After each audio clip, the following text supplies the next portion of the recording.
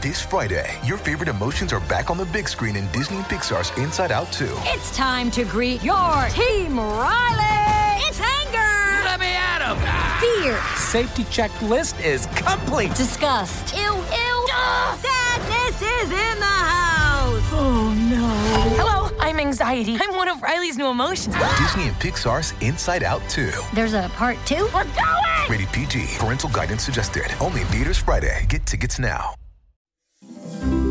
It's here, the fall TV season. NPR TV critic Eric Deggans guides us through his take on the new shows, trends, hits, and misses. This is Pop Culture Confidential.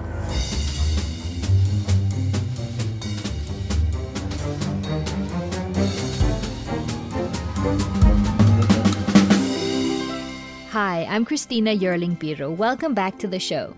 On this episode, we get you ready for the fall TV season, which is just about here. And it's a mixed bag. For example, this season, there's a lot of 70s and 80s nostalgia, like the MacGyver reboot, and The Exorcist starring Geena Davis, based on the classic film. The much-awaited Netflix series with superhero Luke Cage is finally here, and we talk about which of the political satire shows will stand out with their election coverage. And a carpool karaoke without James Corden? Really? But without further ado, I'm super pleased to have with me Eric Deggans to guide us through and share his thoughts on the upcoming season. Eric Deggans is a TV critic at NPR, an author, and a judge at the prestigious Peabody Awards given for excellence in TV and radio. I started by asking Mr. Deggans what he thought of a show that's really blown me away this summer, the much-talked-about HBO series The Night Of. Well, The Night Of, I do like a lot. That's a show that sort of gains steam as the episodes progress. It starts very slowly, but sort of gains a lot of momentum in the story as the episodes progress. And it's a really complex drama about how dehumanizing the criminal justice system is, and how it's dehumanizing in the way that sort of bureaucracies can be, not for any one reason, but just because it kind of grinds on in an inexorable kind of way. Right. And we see a young man who seems to be very innocent, the son of Pakistani immigrants, who is accused of a crime that even he's not sure if he's committed or not, a ghastly murder. And then we see him sort of processed through the system and go on trial.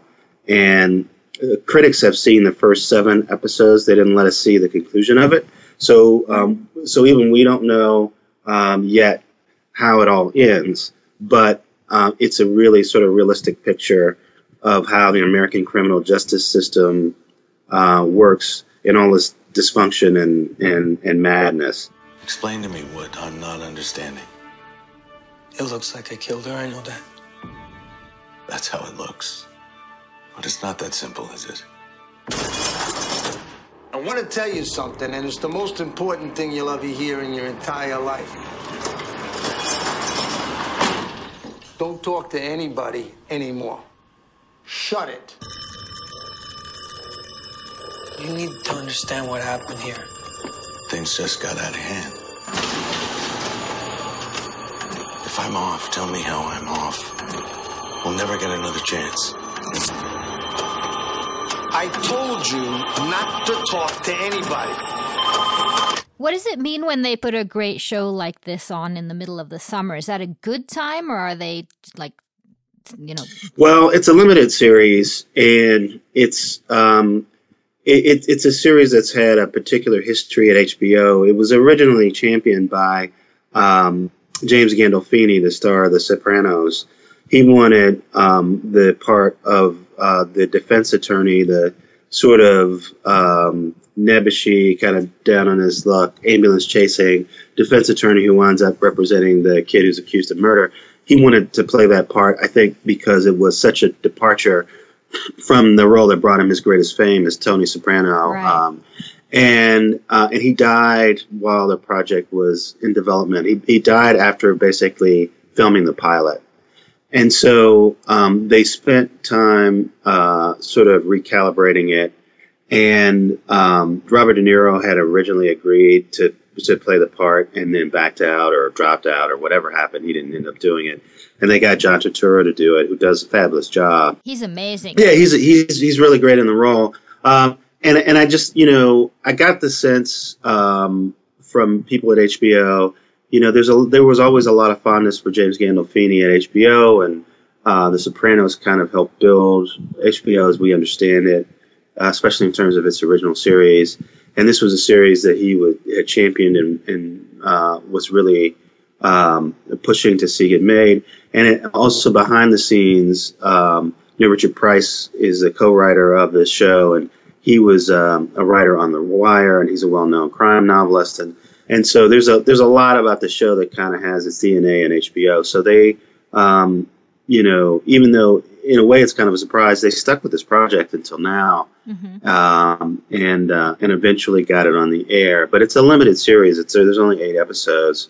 There's no guarantee they're going to do more. Right. It took Steven Zaillian, the screenwriter who wrote Schindler's List and many other great movies, it took him about 4 years to develop this series. So I think for HBO, it's a bit of an experiment over the summer. Mm-hmm. And they always have this question of, what are they going to do with Sundays when Game of Thrones and Veep and Silicon Valley in their runs? So it's actually a good time to put it on in the summer then. It is. Especially for summer, they're trying to come up with a slate of shows that might be a worthy successor, but wouldn't necessarily be a top-line kind of TV show. So The Night Of gets them through this year. Drama-wise, it basically has the time slot that Game of Thrones had. And they have they have Ballers with Dwayne Johnson and The Rock, which is a strong performing series for them. Mm-hmm. And they have this new series, Vice Principals, with Danny McBride and Walton Goggins. That's kind of a it's sort of almost kind of a smutty comedy about 2 rival vice principals in a really dysfunctional high school, and so that's a nice little package to kind of get them through the summer. Right. And then they have a bunch of ambitious projects slated for the fall. So this is a year where there's a daily show without Jon Stewart. There's sort of Colbert show, but it's not the Colbert Report. There's John Oliver, Samantha Bee. Which of the political satire shows do you think will be doing the best coverage going forward in this election season? What I don't know about going forward, Saturday Night Live is dark now, so we don't really know what they're going to do. I would say that during the conventions, Stephen Colbert has risen to the challenge, and he's really presented shows last week and this week that are impressive. And I think the challenge for him is going to be to take that energy that sort of raised his game and figure out a way to do that night after night after night when there's not when he's not doing live shows right after a political convention. This guy needs to up his game, and he needs to get an edge. Right. He needs to. I mean, we're in the middle of a political campaign where the choices could not be more stark, and it feels as if America is on the verge of making a historic decision here. And the 2 most incisive satirists and commentators on modern political and media culture are gone. Jon Stewart is off of The Daily Show, and his successor is too nice to say some of the things that need to be said. And in a way that happened with Colbert. The Colbert Report is gone. The character who filled that slot is gone. And the real Stephen Colbert too often seems to want to be a nice guy to say the things that need to be said. But during these conventions, he's done that. He's become a bit more edgy. He's gotten in people's faces a bit more. There was this moment, I don't know if you saw it, he plays this, he satirizes this character from the Hunger Games, right, when about the presidential nominations. And at the RNC, he was able to sneak onto the stage and do that character from the podium. And he tried to do that at the DNC, and they were ready for him, and they had guards all around the podium, and they wouldn't let him up. And he kept trying, and then he finally figured out a way to jump up on the podium before the security pulled him off. And I thought to myself, that's the old Colbert. That's the guy who, is gonna make kind of a snarky, in-your-face kind of joke, and he's just gonna do it. He's gonna figure out a way to do it. Let's move on to the fall. There's a big season coming up. Tell me a little bit about the trends you see coming and some of the new shows you're looking forward to. Some of the trends that we see, for example, is there's a lot of remakes. So CBS is doing a version of MacGyver, and Fox is doing a version of Lethal Weapon. And this gives you a sense of sort of the long tail of network television. It takes a while for a project to kind of come to fruition. Usually, they can't turn these ideas on a dime. So there was a point when everybody was looking through their archives and trying to find shows that they own the intellectual rights to, that they could turn into TV shows that might make successful series. And so that process started to happen, and then these shows started to debut, and most of them failed. Mm-hmm. And some of them didn't even get to the point where they even aired. NBC tried to develop a reboot of Coach, and it never even aired. So I think we're sort of at the tail end of that phenomenon where there are these shows that have kind of been in the works, and they kind of made them, and so they're kind of going to put them on. But nobody expects them to be very good. And the ones that I've seen are not good. Oh, really? So I don't expect that they might wind up being surprise hits. You never know what will pop on network television, but there's a fair amount of them. The other trend is shows about time travel. Mm-hmm. So there's NBC has one called Timeless. ABC has one. I think it's called Time After Time, maybe. Does Fox have one? One of the other networks has one. There's several of these shows, and they're reasonably well done. Any reason why time travel per se is suddenly hot? You can never really tell sometimes. I mean, sometimes the industry just decides, we need our version of X, and then you wind up having a season where you have 3 different versions of the same concept.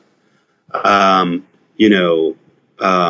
travel exists. There's some villain who's going through the timeline, trying to achieve something in the past or in the future, and a stalwart band of heroes have to go take care of it.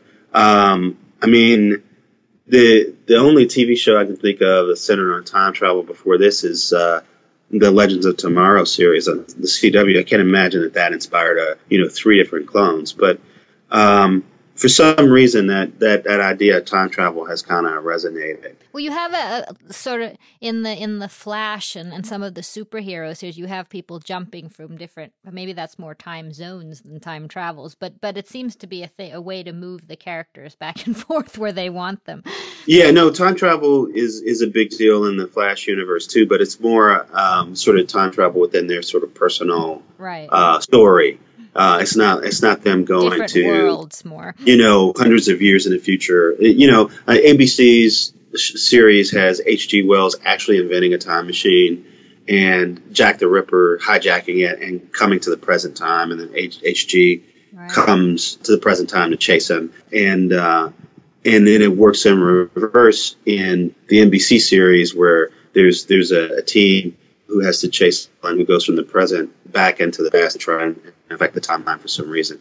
So these are more classic time travel stories, and I don't think they were inspired by anything that the CW was doing. Right. For some reason Hollywood gets a bug at the same time. Sometimes it's just that there's several hot scripts kind of running through the development process, and everybody decides they want to make their version of it. But I think it winds up. All of these shows, the shows that I've seen, all of them are decent shows. They're not terrible, but none of them are like they're not the best pilots, and they're not blowing my socks off. But it's a trend, it's an undeniable trend. What about The Exorcist? That's a real old favorite, but this time starring Gina Davis. Have you gotten to see that, or what are you thinking? Yeah, I saw it. Because this is based on the book and the movie. Right. I mean, I will admit that I'm not the hugest fan. I mean, I love the original movie. Yeah. But I I'm not the hugest fan of this sort of genre, and it is weird to say this, but there is sort of a mini genre. Cinemax has a original series called Outcast, that's also about these two people who sort of fight demonic possession. So The Exorcist comes along, and it's interesting, but I wasn't blown away by it. I plan to watch it again before it debuts, just to make sure that my initial reaction was the way I really feel about it. But I was not that enthralled with it. To be honest. I am not a crazy person. I'm not saying you're crazy. There is something inside my house. It's a demon. A demon? And it's trying to take my daughter. Oh God! Oh my God! Father Marcus, what can you tell me about demonic possession? I had a dream, and you're in it. Go on. There was a child tied to a bed.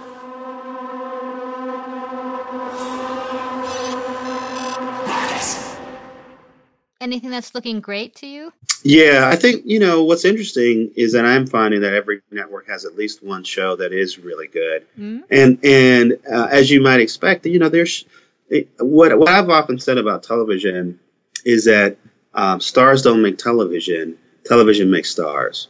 So unknown people or people who are experienced but aren't necessarily household names get a signature role, and then all of a sudden they become stars.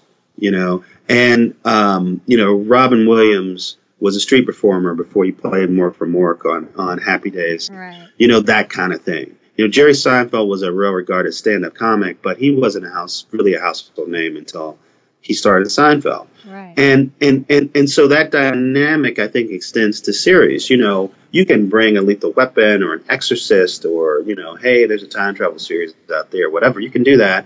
But I think it's less likely, though, that will work. What works is when something unique comes along and it just everything kind of clicks. And the next thing you know, there's this kind of amazing series in front of you. And, there's a series on NBC called This Is Us. And it's hard for me to explain why the show, without giving away, some essential spoilers that would make the show, it wouldn't be as interesting if I told you why it's great. Intriguing. Suffice it to say that it's a drama. It's about three very different people at different points in their lives, and at the end of the pilot, you realize that they have more in common than you realized. 36 years ago, you left me at the front door of a fire station. Tell me to wake the hell up. Tell me to lose the damn weight. We lost the third baby, but you have two healthy children, Jack. In the night sky, well, there's so much they hold. I quit. Screw you. You want to meet your grandchildren? There is not a single day that goes by that I don't think of the child I lost. Go see your babies. They're excited to meet their father. I think maybe they got a good one. Some even fall to. Hey, you want to be fat friends? I can't fall for a fat person right now. I guess I'll lose the weight then. Sterling K. Brown, who you may remember played Johnny Cochran in The People v. O.J. Simpson. He plays a pivotal character here. He's a guy who was adopted. He was left as an infant. He was left at a fire station by his biological father, and winds up getting raised by an adoptive family. And then he figures out where his biological father is and goes and confronts him. And then there's another pivotal character, is an overweight 30-something woman who is struggling with her weight and struggling with her sort of place in the world. And then she meets a great guy at a support group for overweight people and has to decide whether or not she wants to focus on losing weight or she wants to be with this guy who's much less committed to losing weight than she is. And then the third character is this actor who stars in this really stupid sitcom, but very successful. And he wants to do more with his career, but doesn't quite know how to get there. And these all sound like wildly different stories, and they may not even sound that compelling. But these people are connected in ways that I can't describe without giving away the story. And when you finally realize how they're connected, it makes you wonder where this show's going to go next. Well, that's interesting. I can't wait for that. The pilot was amazing. I have no idea whether they can sustain it over a series. Right, and that's always the challenge. Sometimes great pilots do not lead to great series, and sometimes awful pilots lead to amazing series.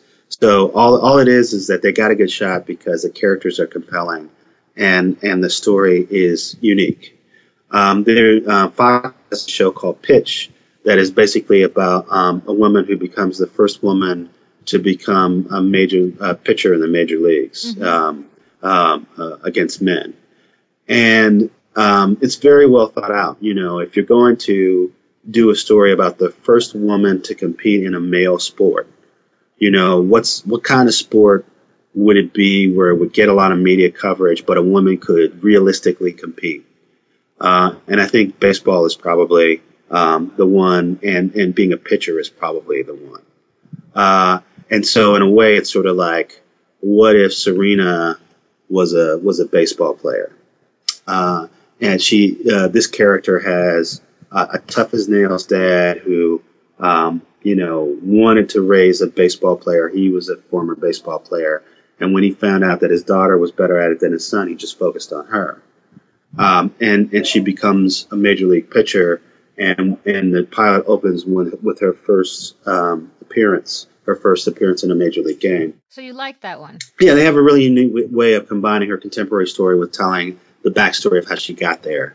And some of the twists you could see coming, but I think it's very well done. And again, the question is sort of how do you turn that into a series that people want to see week after week after week? I don't know, but it's a very good pilot. There's a few shows that I'm curious about. I'm wondering if you've seen them. The Get Down, the new Baz Luhrmann series about hip-hop in New York in the 70s. I'm really curious about that one. Have you seen or heard anything? What are your thoughts? Yeah, Baz Luhrmann is I think they've directed every episode, and Nelson George is involved. If you know him, he's just an expert chronicler of that period of music. And, he was the director of the Misty Copeland documentary. Oh, right. So two very talented guys getting together. It's interesting because it feels like Scorsese's Vinyl, which also was about the music, that sort of half bombed. It didn't really do as they expected, it seems. And so it's interesting to see. Hopefully this will be much better. Yeah, I think this is a different thing. Like if you saw the movie Dope, if you saw that, of course. I think this kind of touches that. This touches that nerve. It's the story of these scrappy kids, sort of creating something special, and it's a homage to that period where disco was fading and rap was rising, and these young kids of color were creating this distinctive urban culture that we all know now is going to go out and conquer the world. With just a little courage, you could really be something. I got courage. Let's take a trip back in the time, 1977. It was maximum crime. Man, that's your wordsmith, man. You working for drug dealers. You ever thought of quitting? This ain't Disneyland, this is the Bronx. You ain't right, but it seemed like nothing found me but trouble. I see the light, it's right there at the end of the tunnel. Y'all pushing me to be who you want me to be. Nobody's asking what I want to be. Show me what you got. Shaolin's a DJ, who we call conductor, cause Shaolin fantastic, so bad mother. And that's a very different story than what Vinyl tried to tell, which is focusing on the least interesting elements of that time of music, all the businessmen who were coked up and trying to make money off of new wave and punk in the 70s. Another one I'm really curious about well, really, at least it sounds kind of intriguing, is one called Bull, which is apparently about Phil McGraw, Dr. Phil. You know, a lot of people don't realize that Dr. Phil was originally a jury consultant. And the reason he has his whole empire is because he was the jury consultant for Oprah when she got sued by the beef industry for something she said on her syndicated talk show. And it was a big case, and, you know, it was really pivotal. And, you know, she credits him helping her win that case by helping them pick a sympathetic jury. And so now they have developed this sort of CBS-style procedural TV show around the concept of what of a jury consultant, you know, psychiatrist kind of person. Is he involved in the show himself? I would be amazed if he was. I mean, I'm sure he's an executive producer, and I'm sure he's getting paid. But, you know, this is a CBS procedural that uses the fact that Dr. Phil was a jury consultant as this sort of excuse to create this world where there's this jury consultant firm that's like, you know, using all this technology and all these psychological concepts to predict what people will do on a jury. Rule number 1, the client is the enemy. Your clothes, your hair, glasses, it's all a code. They're not gonna convict me because of my haircut. Did you see that? He smirked. He's a smirker. 93% of all communication is nonverbal. You've been testifying since day one. This case could come down to one juror who takes control of the jury. Tell me about her. Bess Johnson, 43, divorced. A son, AJ Gay, 24. She has a bumper sticker that says the system is rigged. Wow, that's cynical. How do you know it's her? How do you not know? You're a con man, but you haven't conned me. I love you, man. You know, it's like CSI. You know, people who are actually forensic technicians have always complained about CSI because it leads the audience to believe that forensic science can tell you things that it can't tell you, and it leads juries, in fact, to believe that there's a level of information that can come from a crime scene's forensics that just isn't possible in the real world. And you get the sense from watching Bull that they are making conclusions about what jurors are thinking and will do that just seems impossible in the real world. You know, it feels like a fairy tale when you're watching it. Okay. And when you're familiar with how CBS procedurals work, you know, there's always a charismatic loner white guy hero who leads a team that is often relatively diverse. There's one or two people of color. There's a woman or two there. But the leader is the white guy. He's a loner. He's emotionally detached. He's emotionally damaged. And part of the storyline is figuring out why he's as screwed up as he is. And but somehow he has this special intuition or this special something about him that allows him to add that special sauce that leads to the cases getting solved week after week after week. And if you've seen The Mentalist, if you've seen CSI, if you've seen NCIS, all of those shows, it's Criminal Minds, it's all the same thing. It's just different. It just happens in different But this is Dr. Phil. He's not supposed to be screwed up. What does Oprah say about this? Exactly. And so the first thing you notice is the lead character was nothing like Dr. Phil. It's Michael Weatherly from NCIS, who's a very, conventionally good-looking guy with a full head of hair and no mustache and, all of that. So, it's funny because it's like you will watch some TV shows and they will, you watch some comedy shows and they will create like a fake show. Like if you what's that show that Rob Lowe was on Fox? All right, The Grinder. The Grinder, right. So it was a comedy, and he was the star of this, fake show within the show called The Grinder, a legal show that was supposed to be this ludicrous, Law and Order meets, CSI type show where Rob Lowe's character was the star of it, and then he quits the show. And tries to actually do what The Grinder did in real life. So that fake show is what Bull feels like. Okay. You watch that show, too bad. and you feel like, wow, that could be that could be a fake show. That could be The Grinder, you know? So I wasn't, I mean, it's, you know, it's one of those shows where it fills all the numbers of a CBS procedural. If they air that show behind NCIS or behind Criminal Minds or something, it's going to be successful. The audience will hang out. But it's not, you know, it's not groundbreaking. It's not anything new. It's nothing that I'm interested in.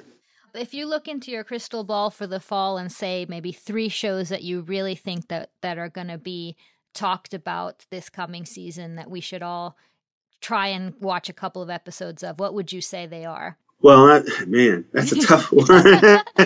There's a lot of stuff out there. I won't hold you to it.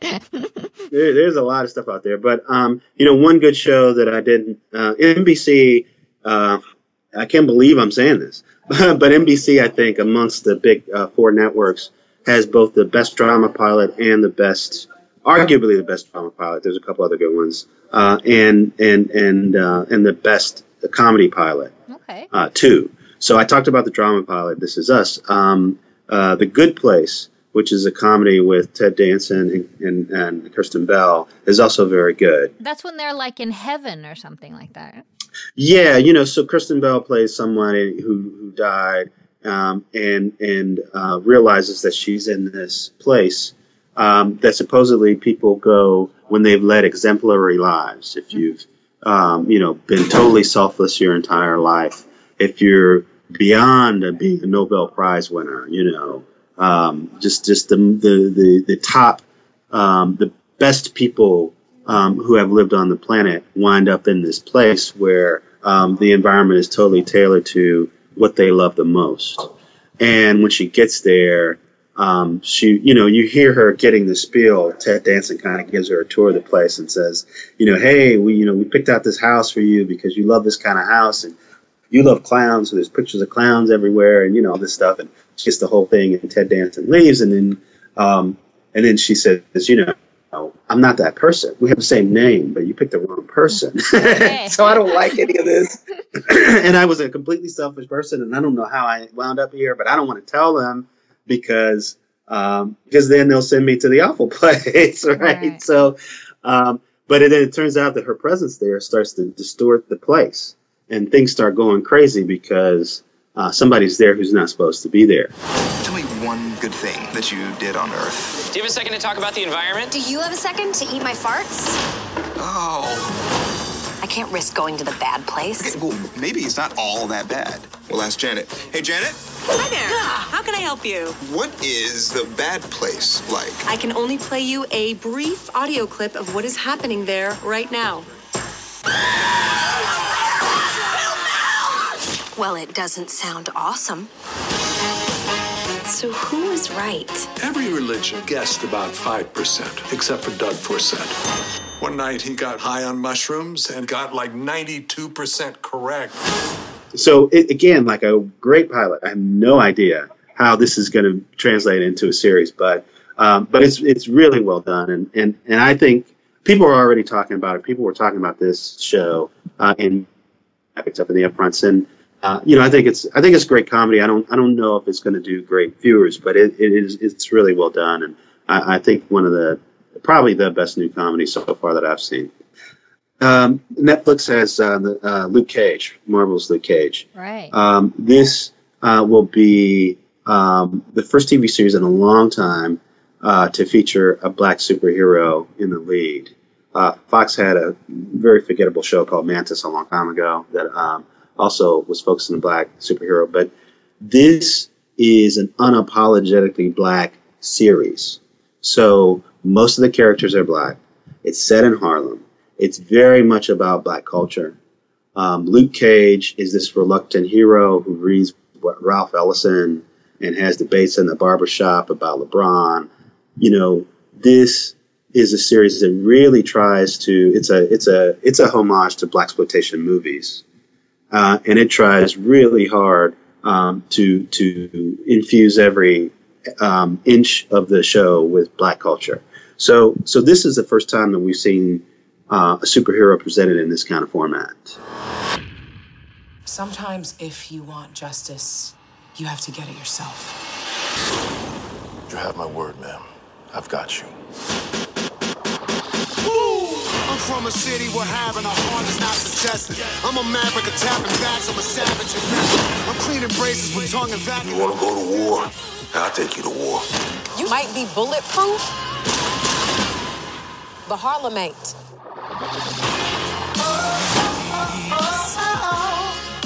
The whole neighborhood is yapping about how 2 goons got the beat down last night. I heard it was 4 guys.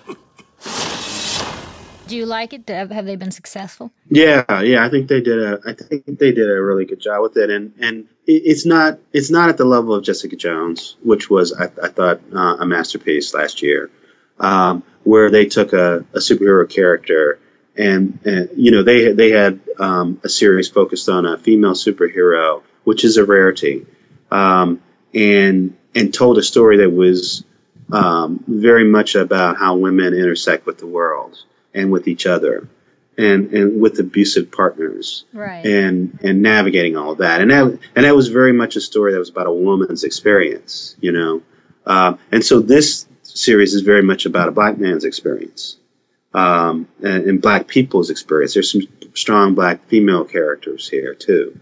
I love that so many big themes are coming out of comics and superheroes lately. Yeah, well, they've always been about that. I just think that in the past, when movies and TV shows were made about comic book characters, they were made by people who didn't understand comic books, the underlying themes, right, and didn't respect the storytelling.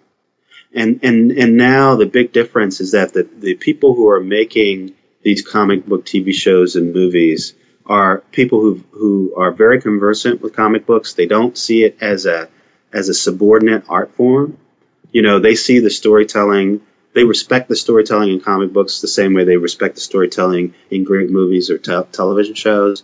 And particularly with Marvel, there is a strong infrastructure built inside the production studio that is filled with people who know comic books and know comic book storytelling and know how to take the elements from comic book storytelling that work in film and TV and get that stuff in the films and the TV shows. Just a name like Ta-Nehisi Coates, who's doing Black Panther. I mean, that's an amazing person to have on that movie. Yeah, well, he's doing the book. He's not doing the movie, but the Black Panther movie has Ryan Coogler, who directed Creed, and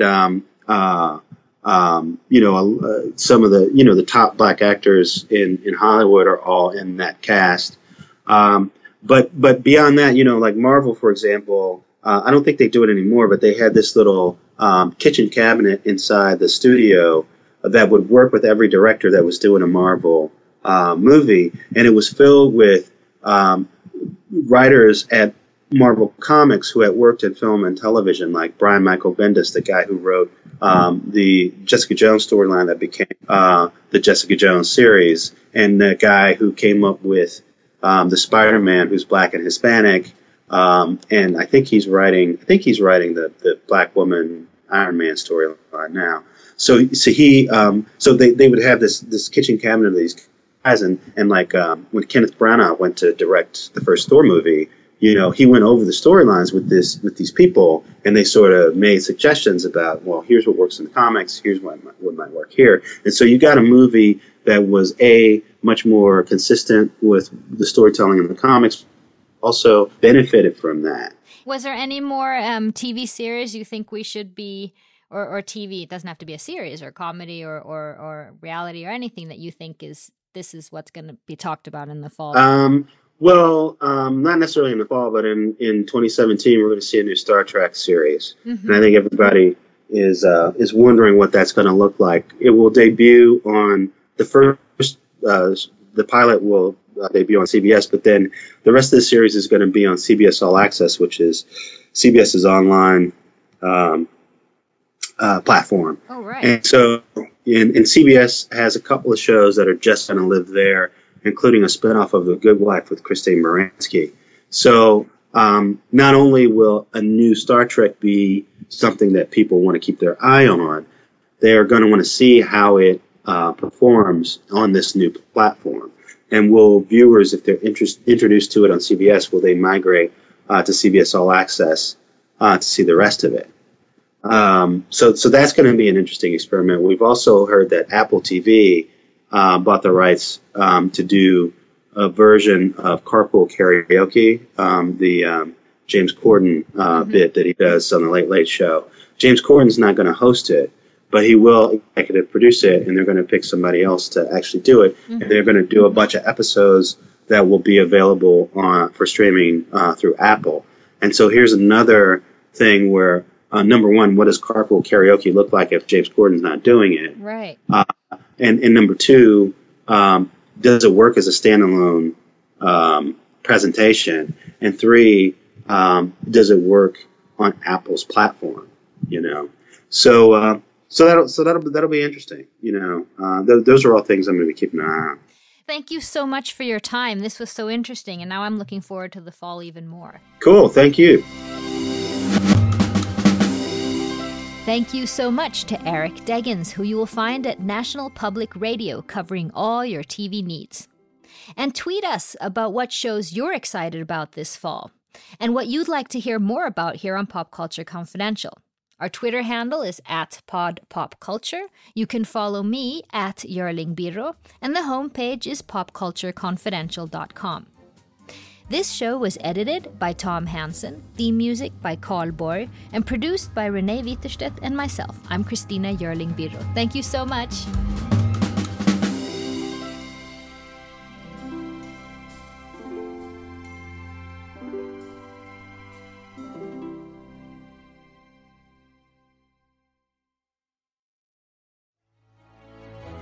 In a world infatuated with comic fandom comes a show to help us remember the talents that have inspired us. Whoa, cut. Oh, come on. It wasn't that bad. It's a bit dramatic. Let's just tell them about the show, guys.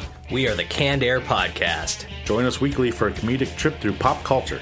We also welcome some cool comic creators, as well as some of the voice and screen actors that helped shape your childhood. Find us on CannedAirPodcast.com and on the Evergreen Podcast Network.